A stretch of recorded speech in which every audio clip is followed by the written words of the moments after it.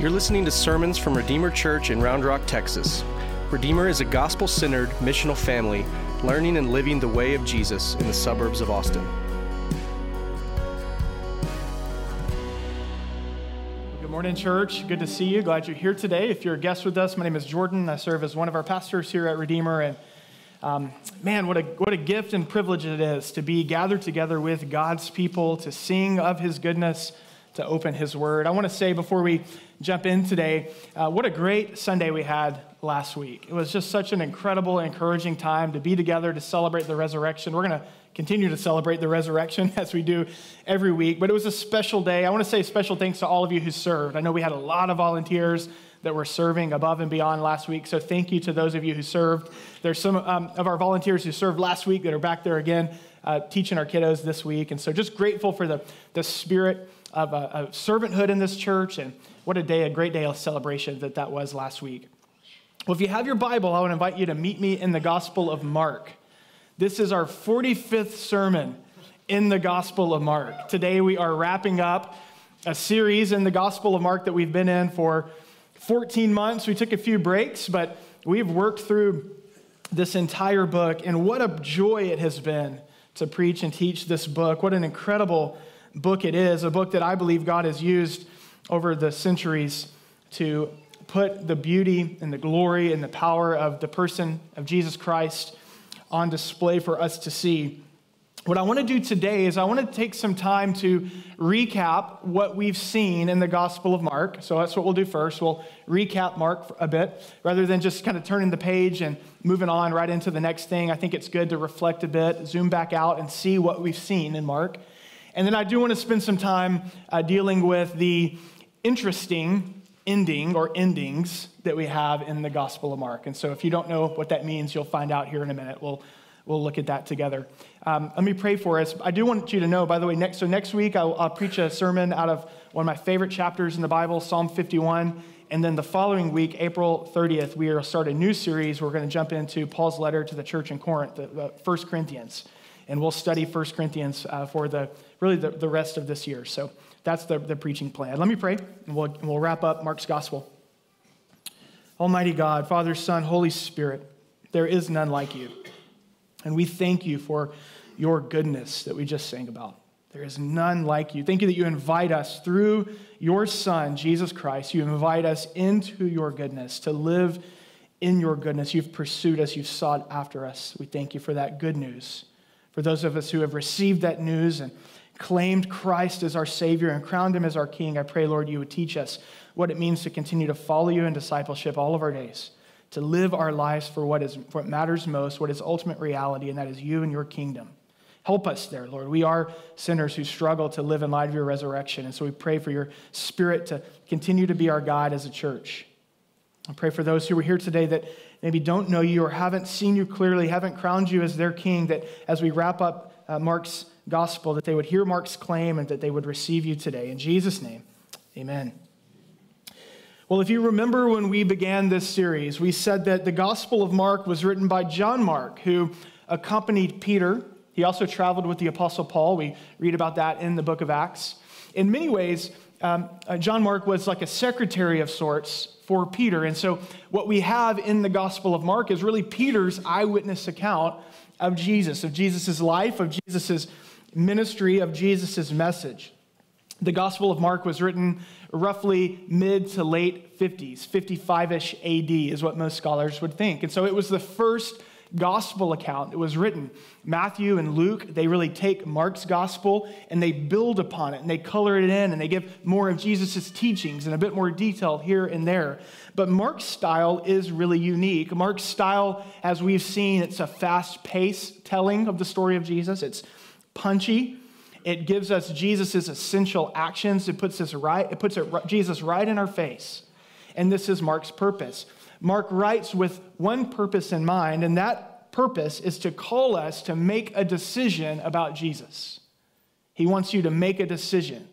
Who is Jesus? From the very beginning, Mark puts this strong claim in our face. Look back with me to Mark chapter 1, verse 1. Mark chapter 1, verse 1. From the very beginning, Mark says this. He makes a strong claim. He says, Jesus Christ, the Son of God, is the world's only Savior and true King.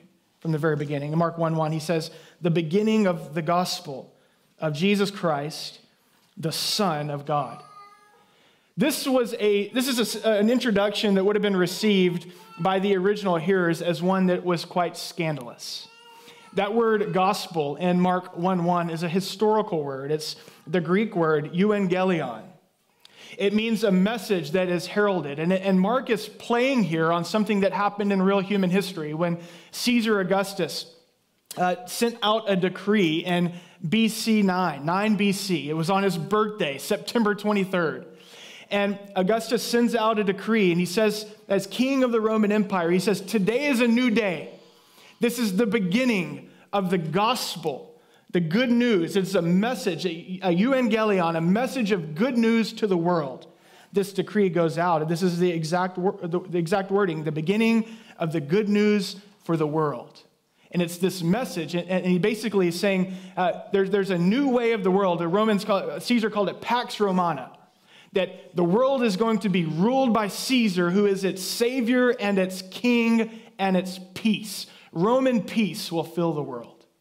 And so this decree goes out, and literally in the decree, in 9 BC, Caesar says this. He says, from now on, we will mark time differently. The first day of the year is my birthday, September 23rd. This was the decree. It's a new day, new time. Do you see what Mark is doing here?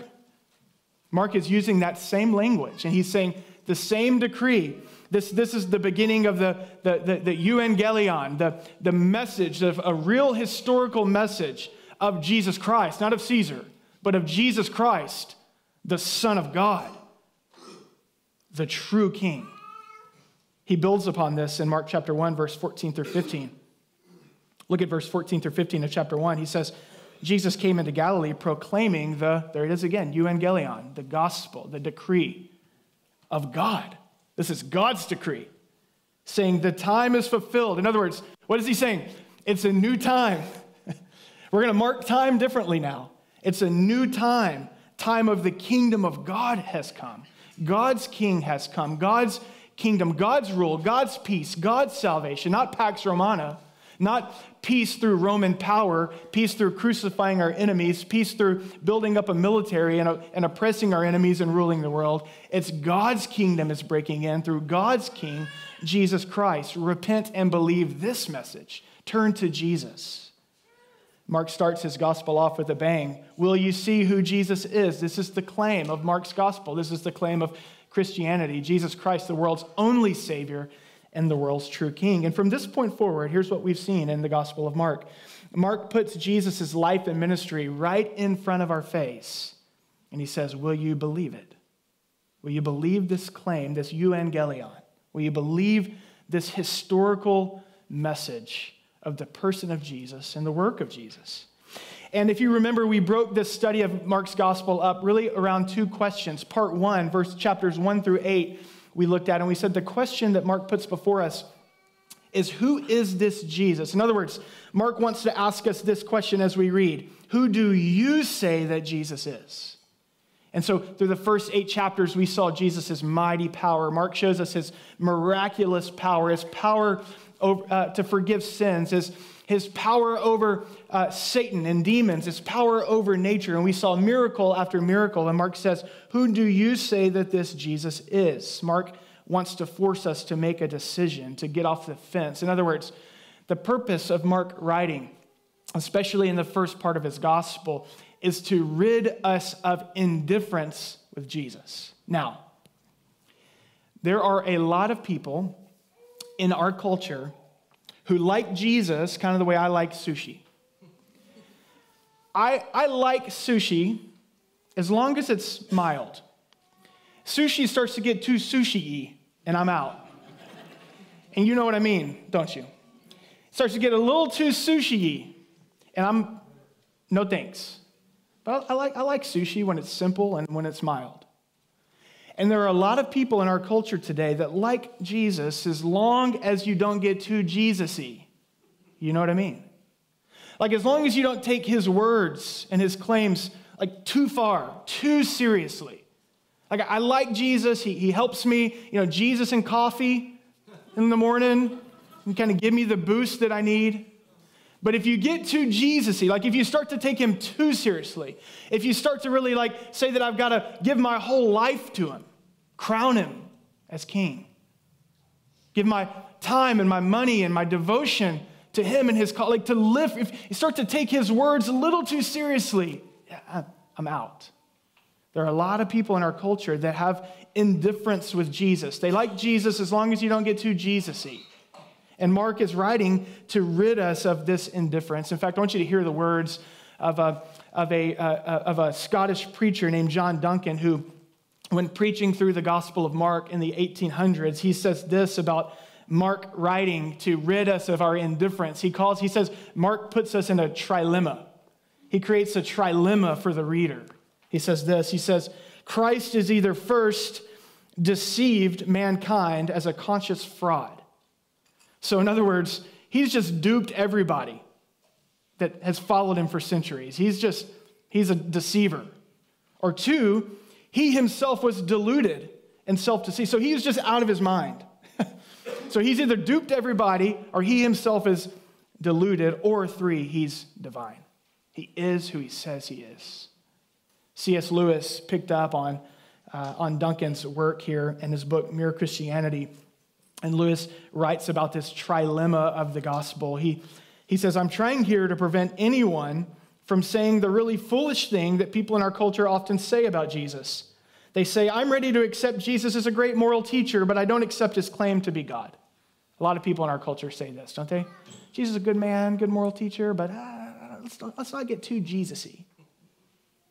Lewis goes on and he writes, this is the one thing we must not say. I think this quote will be on the screen. He says, a man who was merely a man and said this sort of thing, Jesus said, would not be a great moral teacher. He would either be a lunatic on the level with a man who says he's a poached egg, or he would be the devil of hell.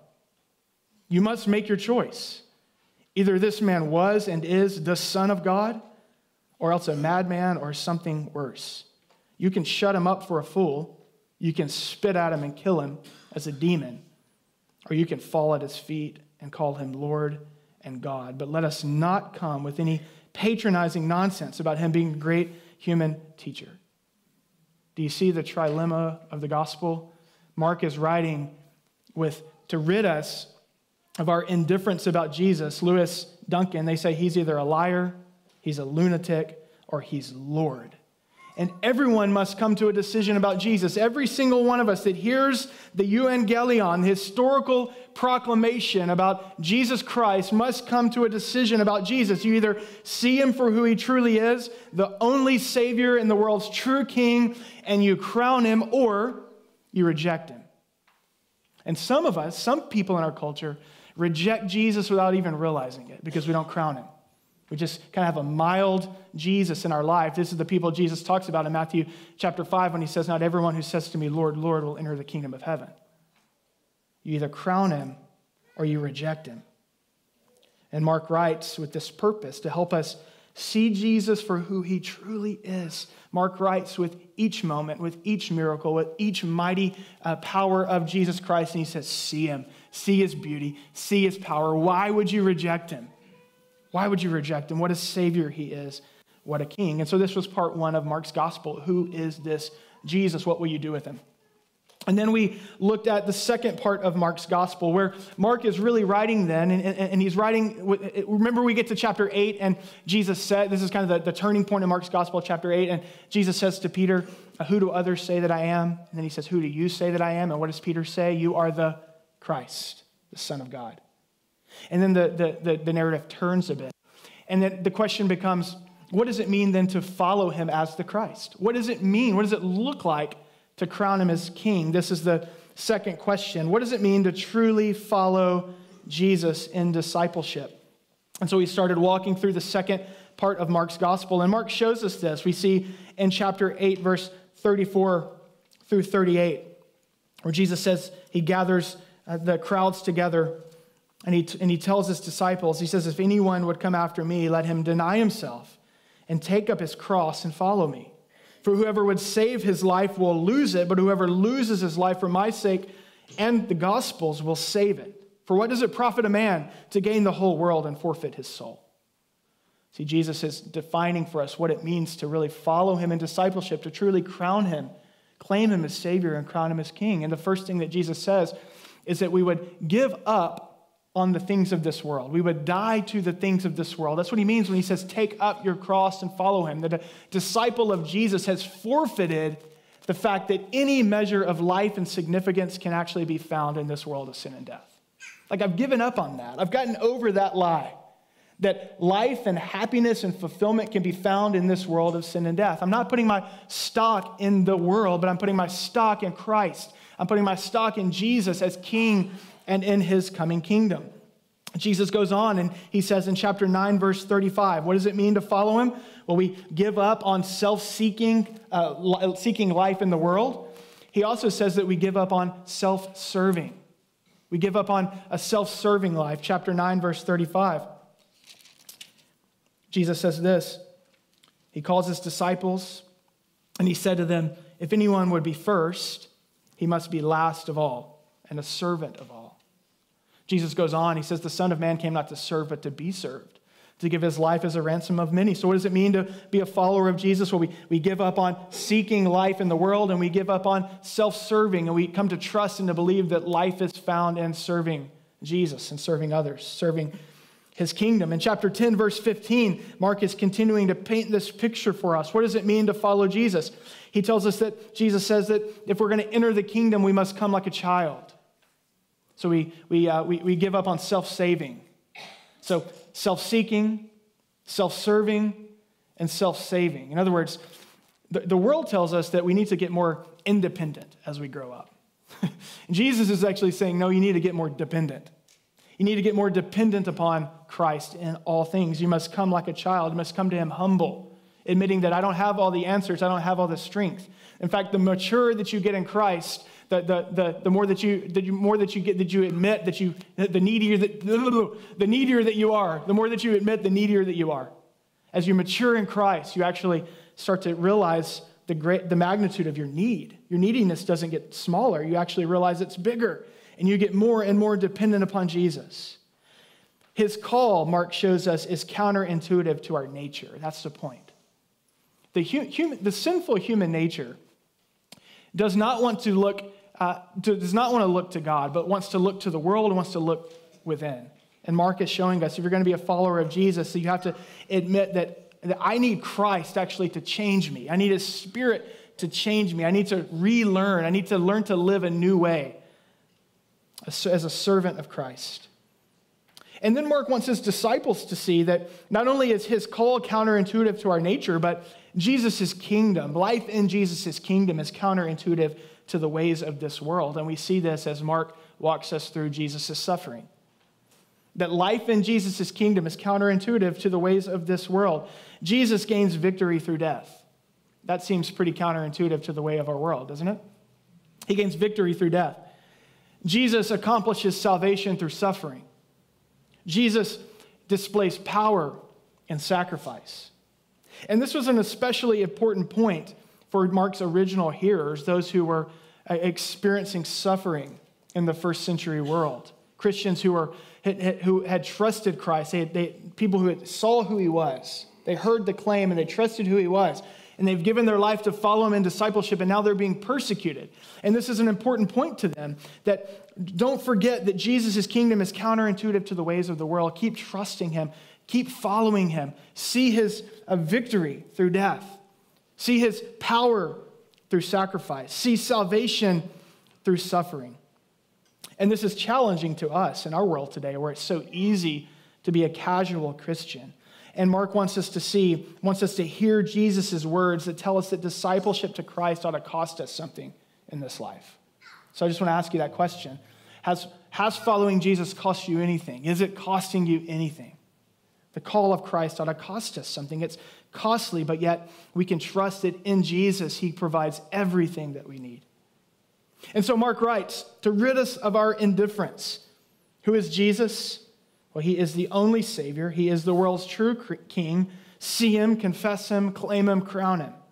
And what does it mean to follow him? Well, it means that we must learn to live a new way. It's counterintuitive to our nature, so we must put off that nature and put on the ways of Christ, learning to value what he values, to love what he loves, to become like him, to live for him in his kingdom, not the ways of the world. It's unnatural, this call to discipleship. It's a call to learn and live the way of Jesus in all things. That's Mark's message. But there is an ending to Mark that we haven't touched. Meet me in Mark chapter 16. Mark chapter 16.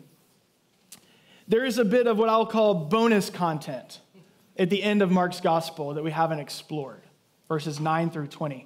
You guys remember DVDs? Those were wild, weren't they? I tried to explain DVDs to my kids recently.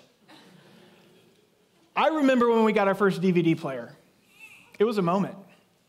I would go to Walmart. Remember the DVD bins at Walmart? Just loaded, and you could be like 3 arms deep in the bins, hoping you might pull something out that was neat.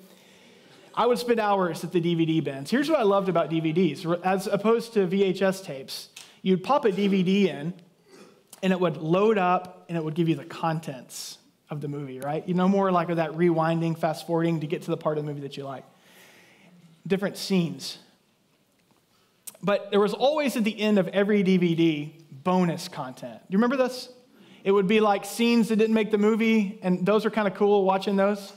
This is not what Mark gives us. It's not that kind of bonus content. But sometimes there'd be like interviews with actors or with the director of the movie, and they're kind of reflecting and talking a bit about the movie and this and that. It's not really original to the script. Bonus content. I think what we have at the end of Mark, verses 9 through 20, is a bit of bonus content like this. There are 2 bonus bits. And depending upon your Bible, what publisher of the Bible that you have, you'll get these bonus bits a bit differently. So the first bonus bit, for you, if you have the ESV, it's probably in a footnote that comes after verse 8, before verse 9. And it says this: following the resurrection of Jesus, it says this: and all that had been commanded them, they told briefly to those around Peter. And afterward, Jesus himself sent out through them from east to west the sacred and imperishable proclamation of eternal salvation. Interesting. So Mark's gospel ends kind of abruptly. We looked at it last week. There's the risen Jesus, and he appears to Mary and Salome, and he tells them to go tell Peter and the others, and then it just kind of stops. But then we get this bonus bit, and we get a second bonus bit, and if you have the ESV, this is likely bracketed, double bracketed, starting in verse 9 through 20. Let me read it for us. Again, picking up after the resurrection of Jesus. Now, when he rose early on the first day of the week, he appeared first to Mary Magdalene, from whom he had casted out 7 demons. She went and told those who had been with him, and they mourned and wept. But when they heard that he was alive and had been seen by her, they would not believe it. After these things, he appeared in another form to 2 of them as they were walking into the country. And they went back and they told the rest, but they did not believe him. Afterward, he appeared to the 11 themselves as they were reclining at table, and he rebuked them for their unbelief and their hardness of heart, because they had not believed those who saw him after he had risen.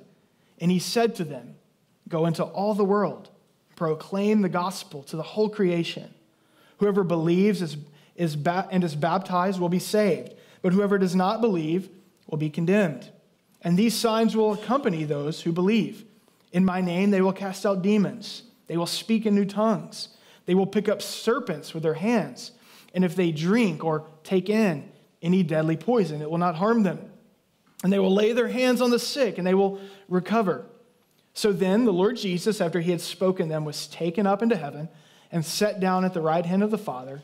And they went out and they preached everywhere while the Lord worked with them and confirmed the message by accompanying signs. Okay. In both of these little bonus bits, there is an emphasis. And it's an emphasis on the resurrected Jesus appearing, and then the resurrected Jesus commissioning and sending his disciples into the world to proclaim the good news. and your Bible gives you these in either a footnote or double bracketed. There's probably, even before you get to verse 9, there's probably a bracket that says some of the earliest manuscripts do not include 9 through 20. Does your Bible say that? You see that in front of you? What does this mean? What do we make of this? Well, I'm glad you asked. You have to remember that ancient documents were written on scrolls. The printing press has only been around for about 500 years, 500 to 600 years. So ancient documents were written on scrolls. And if documents were going to be shared and circulated, that meant that they had to be copied by scribes, okay? And so Mark's gospel, written in mid to late 50 AD, was certainly written with the intent to be shared and to be circulated. It was a euangelion. It was meant to be circulated and shared broadly and then specifically to the early churches so that they would have a rock-solid account to be passed on through the generations of Jesus' life and teaching, Jesus' death and resurrection. And so it was certainly copied by scribes. And as time goes on, it's copied more and it's copied more.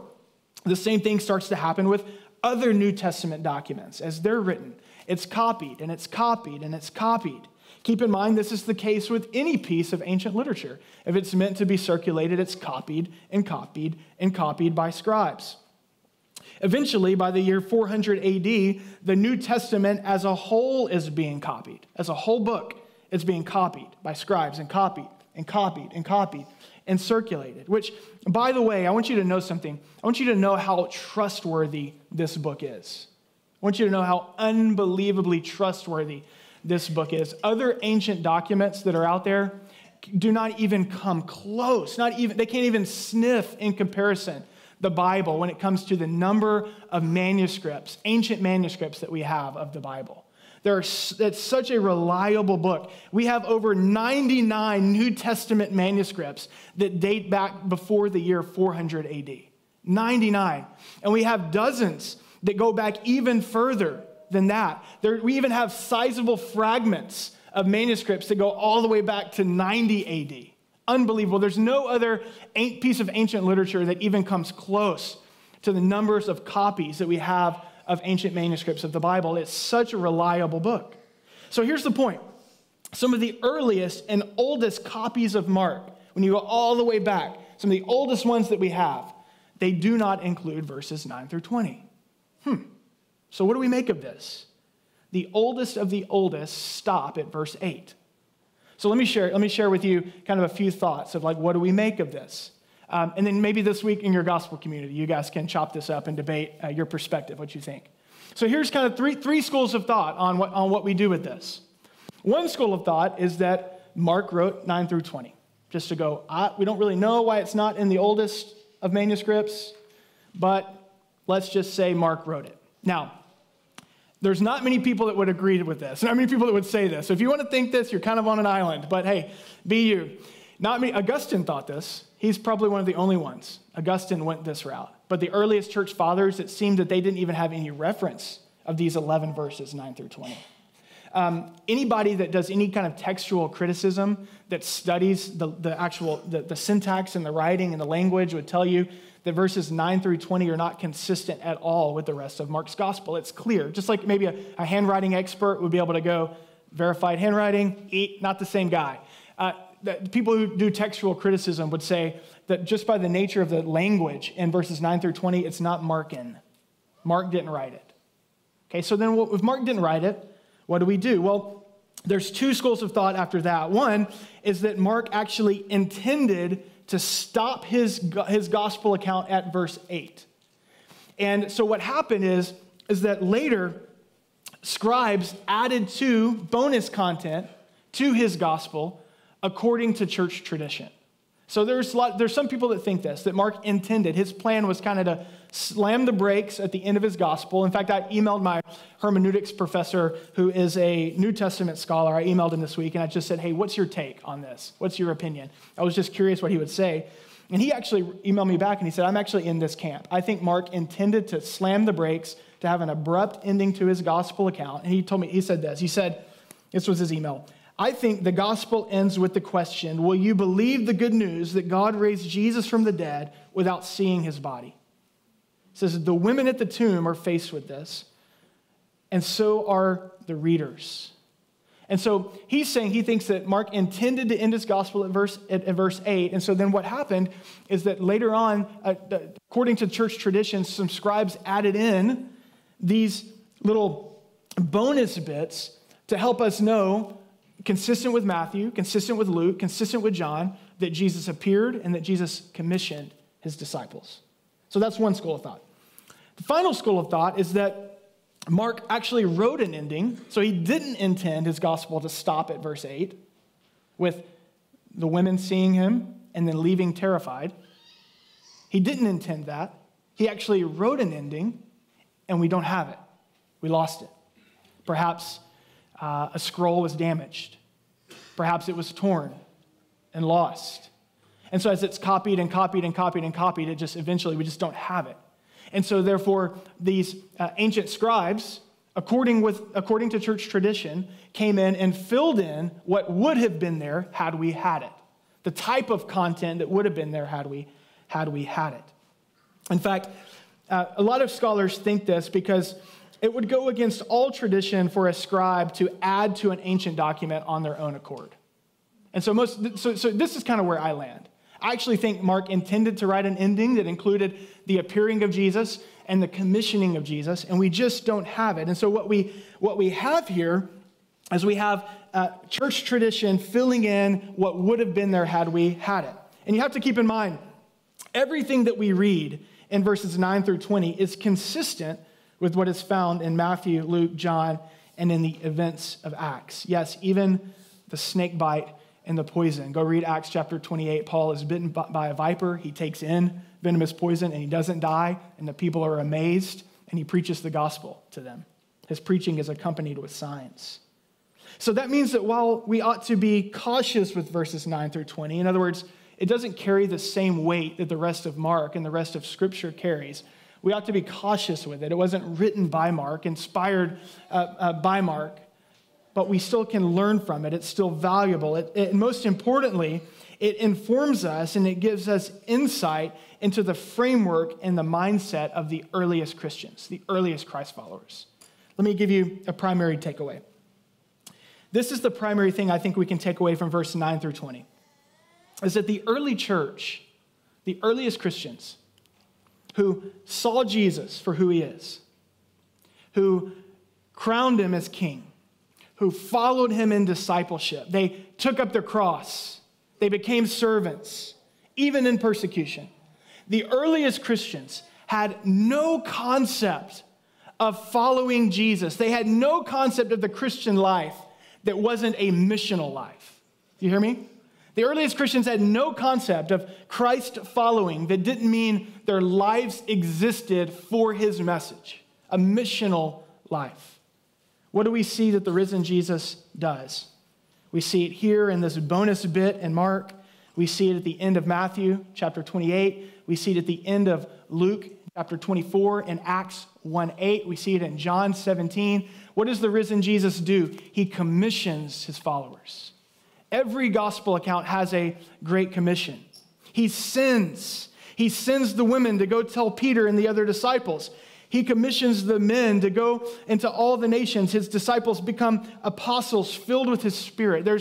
There's no concept of discipleship in the first century that does not exist proclaiming the gospel in word and deed. There's no concept of Christ following that does not mean living my life to tell the message of the risen Christ. There's no concept of the church in the first century that did not exist to display and declare the good news of Jesus to those who have not heard. There's no concept of church as just a spiritual shopping mall where I show up and get filled up with my spiritual high and then I go back to my own life. There's no concept of that in the first century. The church exists to declare and display the good news of God's grace in Jesus Christ in all of life. In the same way that it would make no sense to separate the cross from the resurrection. The Christian life would make no sense if we separated the cross and the resurrection. It'd make no sense. In the same way, the Christian life would make no sense if we separated the resurrection from the Great Commission. Do you see what I'm saying? This is the good news of Jesus. It's good news that we receive and that we're transformed by, and it's good news that we live, a good news that we tell. Because Jesus is risen, this is what Mark's ending shows us. Because Jesus is risen, we live. We live by his cross, and we live for his crown in all things. That's the message of Mark's ending. Because Jesus is risen, we live. We live transformed lives. We see it in the ending here, don't we? Mary Magdalene, who had 7 demons, transformed by Jesus. Her life repurposed by Jesus. Peter, a fisherman who, man, what a story of Peter. As we've walked through, we've seen his triumphs and we've seen his failures. Peter repurposed and becomes this apostle that God uses, this mighty apostle, and whom God uses to build the church. Because Jesus is risen, we live, and we live transformed lives. Jesus transforms those who follow him and keep following him day by day, moment by moment. And we live by the resurrection. We live to tell. We live transformed lives that display the power of the gospel, and we live to tell of the hope that we have. We live, as Mark's ending says, to proclaim the gospel to all creation. We live to make disciples. And this brings us back to the purpose of Mark's gospel. Who is Jesus? Well, he's the only Savior. He's the only Savior. Do you want to get unburdened from your sin? Do you want to get free of your failure? Do you want to get healed of your wounds? Do you want to get made right with God? Do you want to have access to his loving presence and to his abundant grace?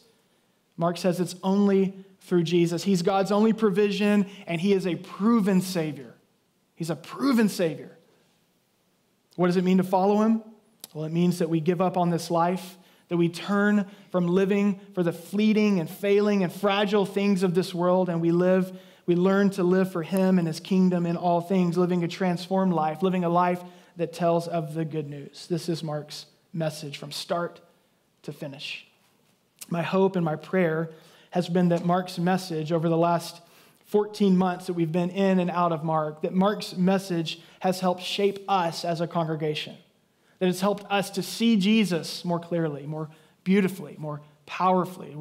It's helped us to really crown him with authority over our lives, that it's helped shape us in the call of discipleship, that we know that following Jesus can't just be an add-on or an accessory in our life, but it really demands our all. My hope and my prayer is that Mark's message has shaped us to help us to continue to be a diverse family that's centered on the gospel of Jesus Christ in all things, a family that's learning and living the way of Jesus in all things. He is our King, and he deserves our all. Let's pray. Father, we thank you for this wonderful, beautiful book that you've given us. Thank you that it testifies to us of the saving power of Jesus Christ. What a Savior we have in Jesus. Lord, we pray that as we close the study of Mark's gospel, Lord, that you have taught us and that you have helped us and that you've shaped us and that you've instructed us. We pray, Lord, that we would be a church that's known for our love for Jesus. We proclaim Jesus with our lives. We proclaim Jesus in word and in deed. We pray that this study would have helped us to follow Jesus more faithfully in discipleship. Pray even now that as we've heard your word, how Mark begins and ends, the Spirit, you would convict us gently as you do of ways in which our lives are not given over to you, that are not lived for your kingdom. Help us to see the beauty of your kingdom and the fleetingness of this world, that we would be more faithful to you in all things. As we enter into a time of response now, we pray, Lord, that you would minister to us. Holy Spirit, that you would be in our midst. As we come to the table, that you would nourish us and strengthen us today.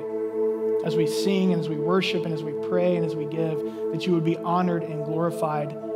Jesus Christ, our King. It's in your name we pray.